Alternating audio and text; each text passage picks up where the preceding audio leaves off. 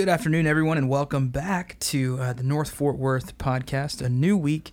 It is September the 15th that we're recording this, so whatever day you check in and listen to the podcast, we want to welcome you. I'm Josh, your host, and I'm joined by Pastor Stephen Lowry. Pastor Stephen, it's great to have you again. Great to see you again this week. It is good to be back and be a part of another podcast. Yeah, And missed it. We are thrilled by those that are listening in and week out. We're just trying to encourage you by highlighting some good things that will be helpful, as well as even talking about some things that we learn on Sunday.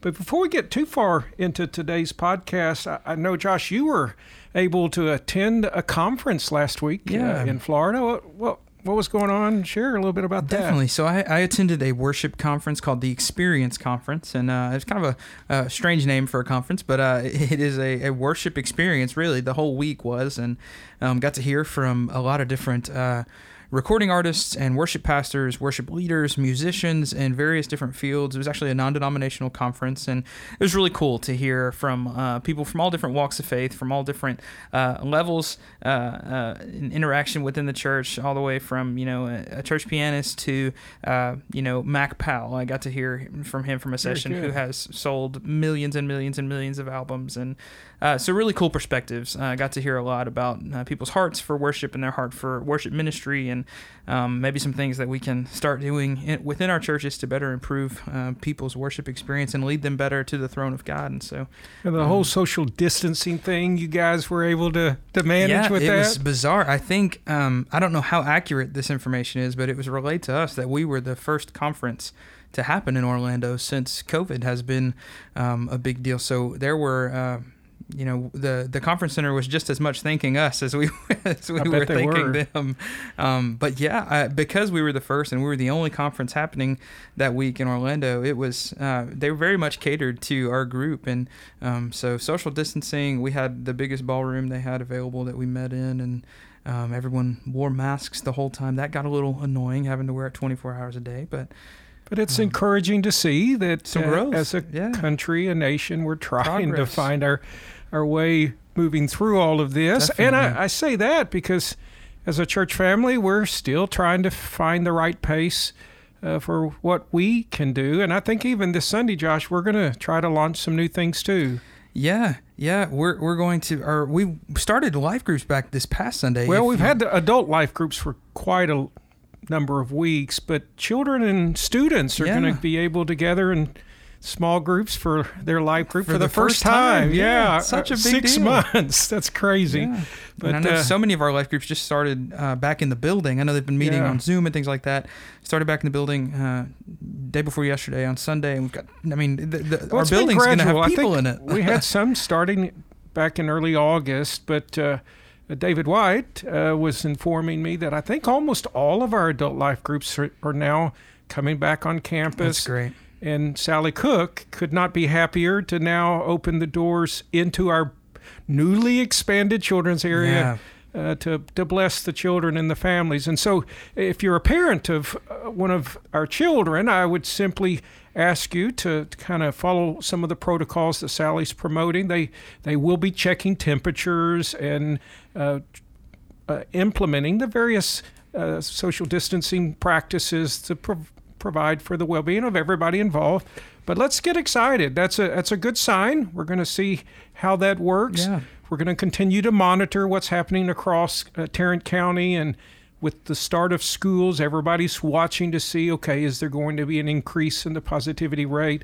But for now, we're going to follow what the schools are kind of showing us as possible. So families with children, plan on being with us. It's going to be a wonderful exciting thing. time.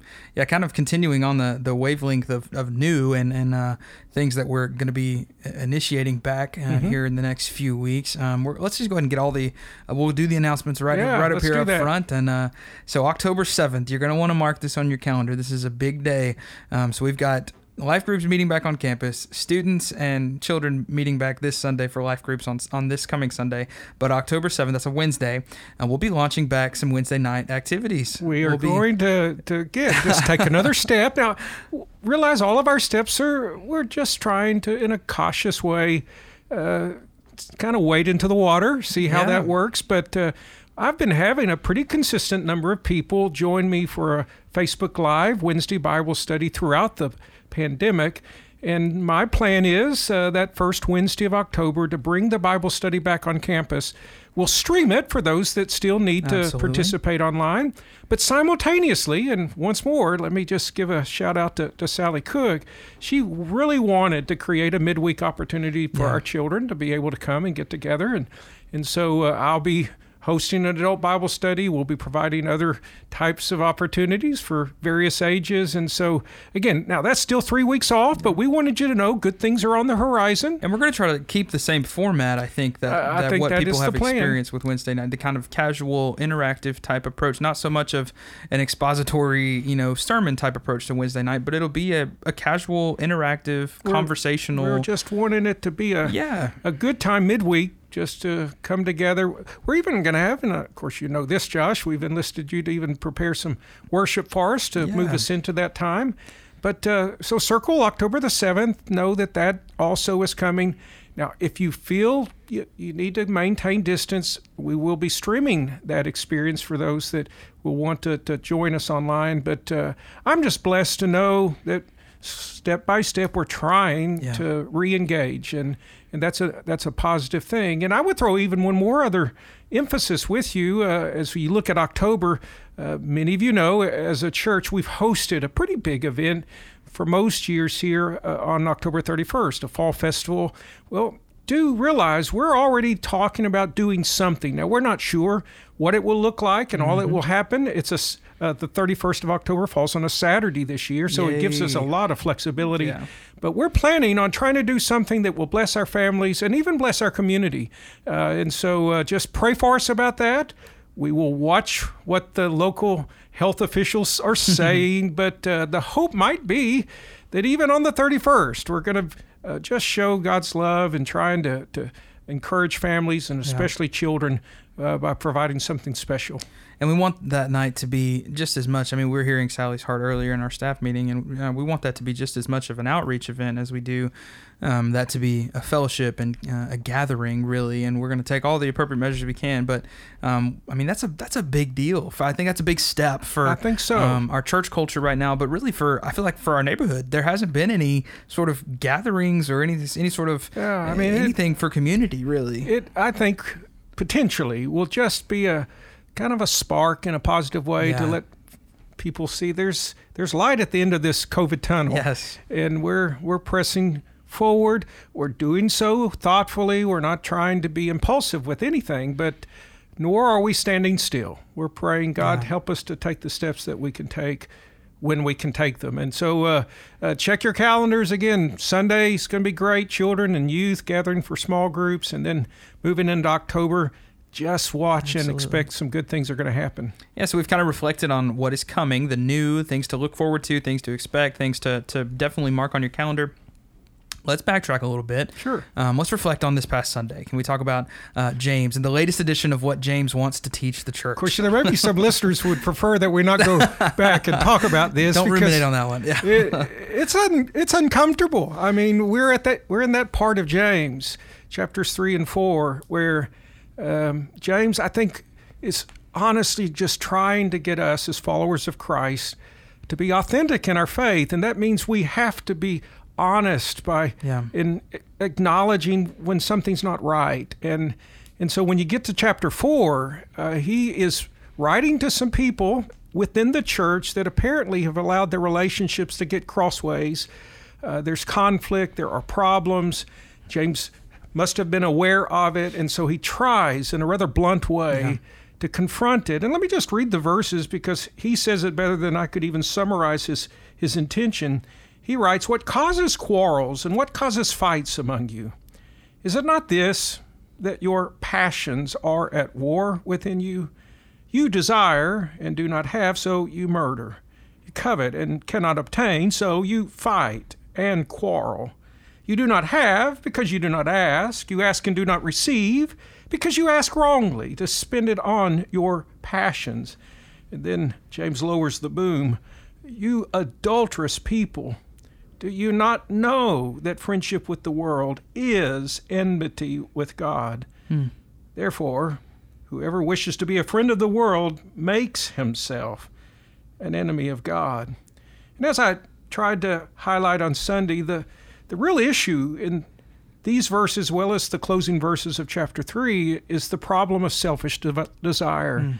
That people are allowing really a self-absorbed approach to life to dominate their decision-making, and that's never good, because it will, as James notes, will inevitably cause them to turn away from people, but even more significantly, it causes them to turn away from God.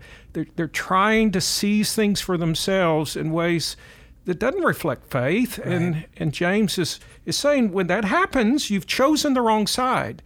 You actually have become an enemy of God. You're following in the inclinations of the world, and certainly that's never where we want to be. Yeah. Can we expand a little bit on the not so much the selfish desire, but even just desiring something for ourselves? Is all desire for ourselves, desiring anything for ourselves, desiring something from ourselves? Is that wrong per se? Do you think James would say that's wrong here? Yeah, and that's the funny thing. As I've been kind of stressing the danger of selfish desire over the last 2 weeks, I'm not insinuating that it's wrong to have a desire for oneself. I mean, God certainly within our hearts and minds has placed healthy desires within us. He's designed us that way. Yeah, for sure. Desire to act in ways that would be beneficial to us. Where it becomes a problem is where what may have been a healthy desire suddenly is elevated to really being the dominating desire, where we lose sight of God. We're not even thinking about God in the context of the desire. And simultaneously, we begin to lose sight of the people, that the decisions that we make is just driven by my desire. And that's when it becomes selfish desire. Yeah. God's not in view. The needs of others are not in view. And when I become so almost myopic, it's all about me, Right. that's when we will make choices that will alienate us from others. And when we become so self-indulged, where is faith in that? I mean, God wants us to find fullness of life, but we don't discover it by seizing it. We discover it by walking with the one who is life, and that's, of course, is the Lord. And so, I mean, James isn't condemning the fact that you want to be able to have a nice meal or to enjoy an activity or to do this or that. Always look at it from the perspective is what's primarily influencing my decisions. Yeah. Is it just my desire, or am I allowing my faith in Christ to influence what I choose to do, and my concern for others to influence what I choose to do? And I think that has the potential to help us find the right choices. It almost needs to be looked at on a significance scale too, and this idea of, is this desire that I have allowing others to become less significant than myself, or That's a good even way to less put it. significant than the Lord? And how do we filter that in our lives, I guess? And I think if you want to think of it, again, just how it can affect relationships, early on in Scripture, there are 2 episodes that I think illustrate the problem of what I would characterize as selfish desire. The first involves Adam and Eve in Genesis 3. God gave them everything that they need. The devil begins to insinuate to Eve that God's holding out on her. And she begins to entertain the notion of eating this fruit that God clearly says, I don't want you to eat that fruit because I want you to trust me in what I'm doing. Well, the more that she focused on herself, the more that she was convinced that she knew what was best. And so out of that, she turned away from God. And so, again, it was a selfish desire that caused God to be pushed kind of to the background. And she seized something she should not have seized. Right. And in a very painful way, she put into motion an effect that began to affect all generations at the same time. Of course, I think the rest of the story of that is Adam is standing right there. He probably should have spoke up, should have tried to address what was being wrongly portrayed, but he stood silent, and then he too ate the fruit. And consequently, if you look at Genesis 3, one of the consequences of their rebellion was the brokenness of their own relationship. Yeah. So it not only took their eyes off of God, wow, it caused their marriage to suddenly be dysfunctional. And then the very next chapter, their first 2 children, Cain and Abel. Here's one more example of the danger of selfishness. Here they present offerings of worship to God, and God is pleased with Abel's offering because it was presented in faith. he was not pleased with Cain's offering because apparently it was just kind of presented just as an act. And Cain, seeing God's favor on Abel, here it is, becomes self-centered. Yep. He begins to focus on himself. And God even appeals to Cain, saying, now, come on, be careful here. If you keep going down this road, you're gonna make a bad decision. He says it's as if sin is crouching, wanting to seize you. Yeah. And what's driving Cain, here it is selfishness. I mean, he can't look beyond himself, and it resulted in the murderous act toward his brother. And so, all in this presence, under the backdrop of worship. Imagine that. Under the deception that it's all about us, under this lie that's present, that it so makes it all about us. You don't get out of the 4th chapter of Genesis and understand that what James is trying to confront has been a problem as long as mankind has been struggling with sin, where we just elevate our perception of ourselves to a dominant role, where it's all about me, it's all about what I feel, it's all about what I think is right, and I don't consider God, I don't consider the needs of others, and that just begins to define my life. And James is right. When that happens, it's just disorder, it's chaos. And when I look around at what's happening across our nation in 2020, I just see a lot of people driven by selfish desire. And we need to call people to Christ so that they can rediscover the balance. And if I can even play devil's advocate here, I think the world's approach, the non-believer approach to this phenomenon of living for Christ, living for others instead of self, instead of the desires we have for ourselves, I think it's easy to, and even for believers sometimes, it's easy for us to look at this this kind of language and think, what's in it for me? Right. And almost this dual paradox of, well, okay, if I do live for others, I'm never going to live for myself. And am I going to gain anything myself? Am I just letting people kind of walk over or maybe take advantage of me? What would you say there? Well, I think that's a good question. And what you need to keep in mind is how God created us. I mean, from the very beginning, he created us and fashioned us, first of all, to have a relationship with him. Sure. And so if I'm really wanting to find a sense of fullness in life, I'm not going to find that outside of him. Key. And so that's key. I have to move toward him, and Jesus Christ facilitates all of that. So I come toward God through Jesus, and he begins to bring a sense of well-being into my life that is generated by him, which then makes my selfish pursuits less necessary. I mean, if you can find a sense of health and well-being with God, it suddenly kind of diminishes the chasing after this thing or that thing. And then when I'm engaged in interpersonal relationship, it has the way to find balance. Now, the other facet of that is he not only created us to be in relationship with him, he created us to be creatures of community. Yeah. And that's the tragedy of selfishness. It really betrays both of that design. I'm neglecting my relationship with God, and then I'm acting as if I'm not a part of community. It's just about me. Yeah. And so the wonderful thing that Jesus, I think, can bring to that is he brings, first of all, the balance within my heart, and then he helps me to find the right proportion of life with people. He enables us to discover community.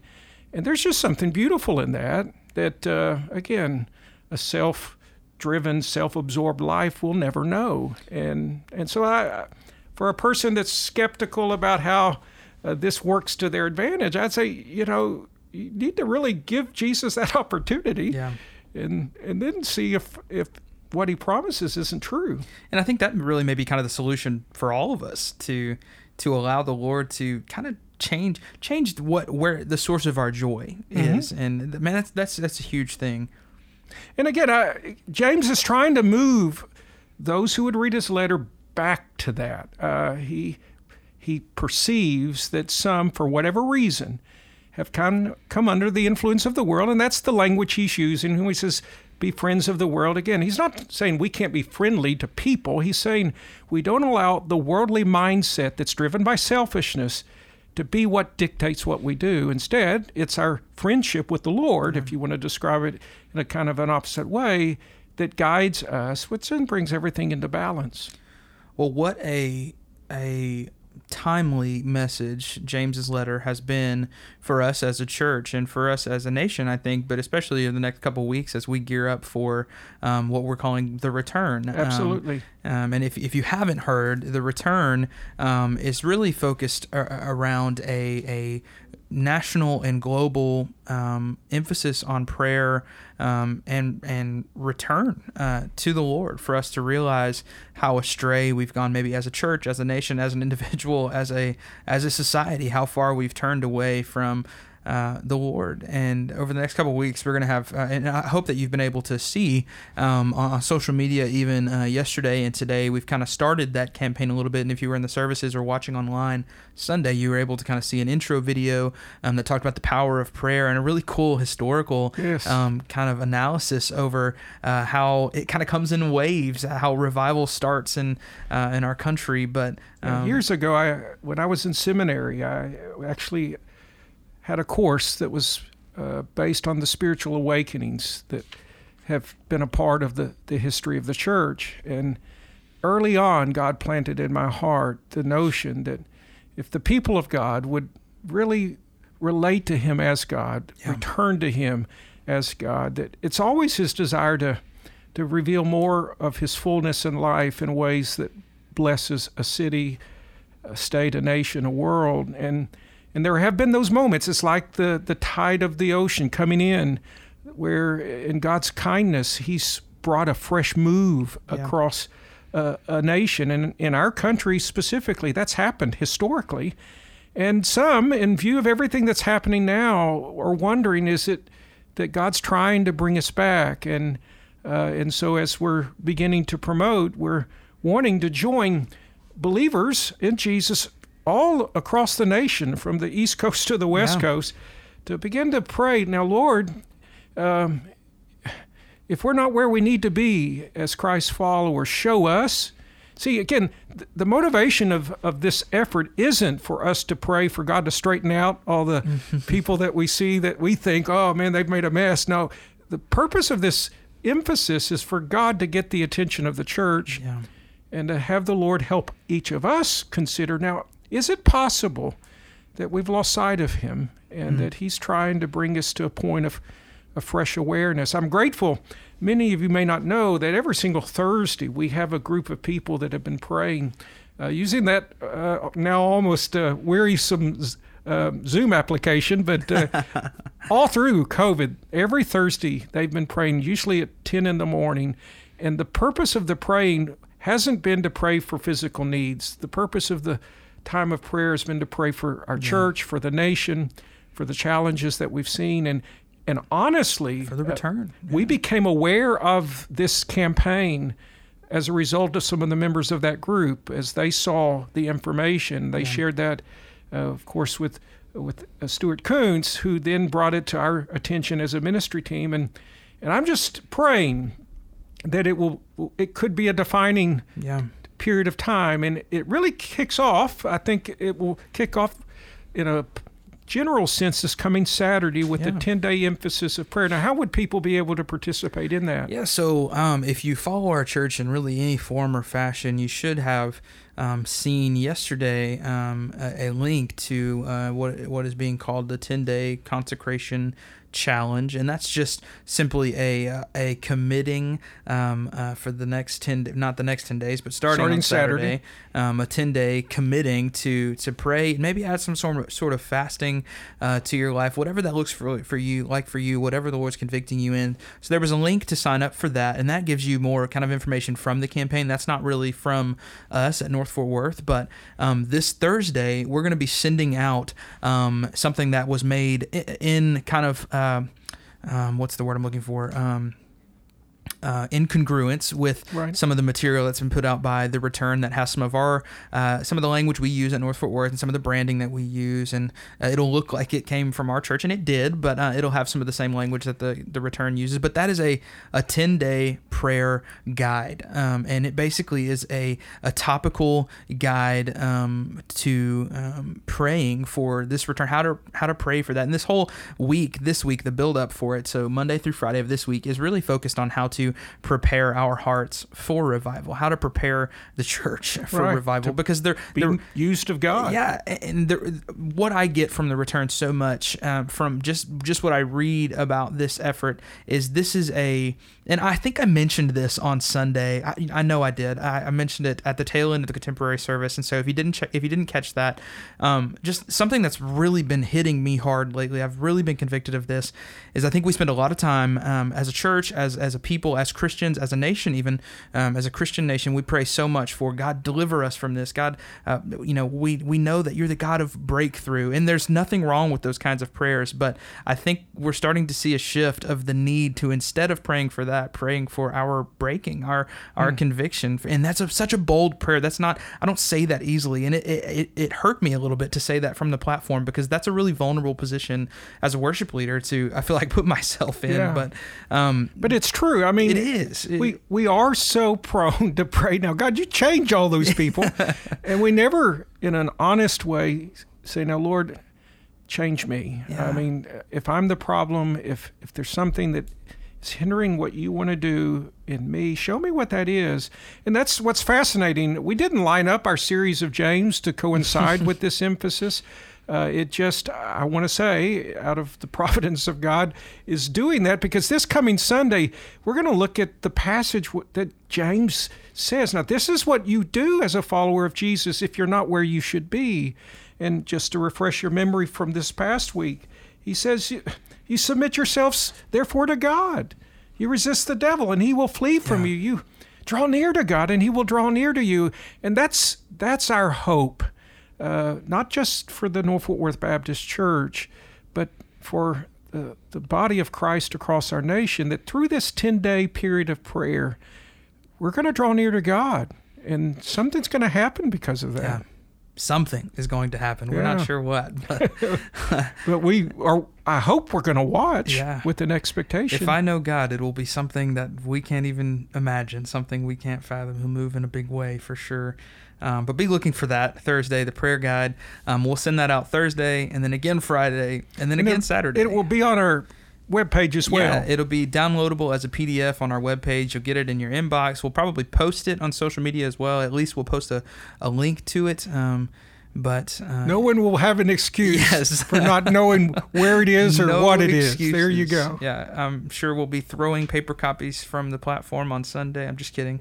COVID won't let us do that. But if you want to get your hands on it, there will be a way for you to get your hands on it. There will be a way for you to get it on your device, whatever that looks like for you. Which really sets us up for next week's podcast. As we wrap up, help folks envision what maybe we can talk about next week. Yeah, I think, and we didn't talk about this for very long, but I think my kind of vision for next week is for us to really unpack what God is doing already. That'll be day four of the 10-day prayer kind of consecration challenge, the return emphasis. We want to know what the Lord is doing in not only our church, but in your life. Especially in your life. So please email. And if it's something that you want to keep personal, we understand that. We get that. But please email us at podcast@northfortworth.com, or email myself or Pastor Stephen personally, and we would love to know, at least to talk about what is going on in the lives of our church. That could include questions as we're moving into this. With some of you, this may just sound kind of different than what you're accustomed to, but do email us at podcast@northfortworth.com, because as Josh and I meet for these times, the goal isn't for us just to have conversations that are on our mind. We sincerely want to be able to bring you into that conversation through your email. So we hope that you'll do that. Yeah. And speaking of our email, just as we wrap up, we had, and this is so funny to me. I love that our church is this way, but we had several people respond a couple of weeks ago to our kind of email game that we played. I don't know if you remember, but it was 2 weeks ago, and I offered a Sonic gift card to at random to someone who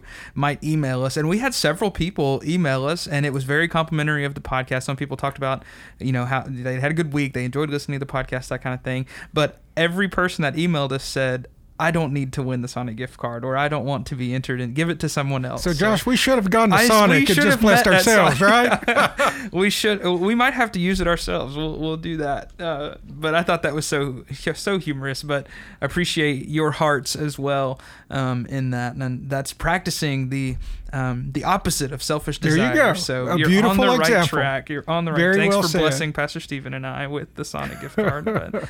But in all seriousness, please email us. Let us know your questions, your thoughts.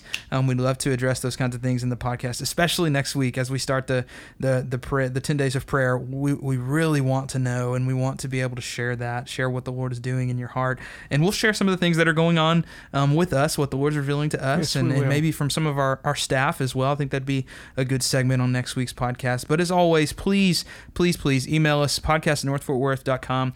If you happen to miss this past Sunday's message, you can check that out at northfortworth.com/media. You can subscribe to our podcast there. You can watch all of our services there, including our Wednesday night Bible study that is streamed on Facebook Live with Pastor Stephen. Be sure to check out all of those things and be involved with our church. We know that these are crazy times, but we are, like we mentioned earlier, we're trying to offer some new things for us to be able to kind of pave the way. Maybe we are pressing forward. Yeah, we definitely are. But we pray that you have a great week, church. Thanks for tuning in to us today, and we will see you back here on campus on Sunday.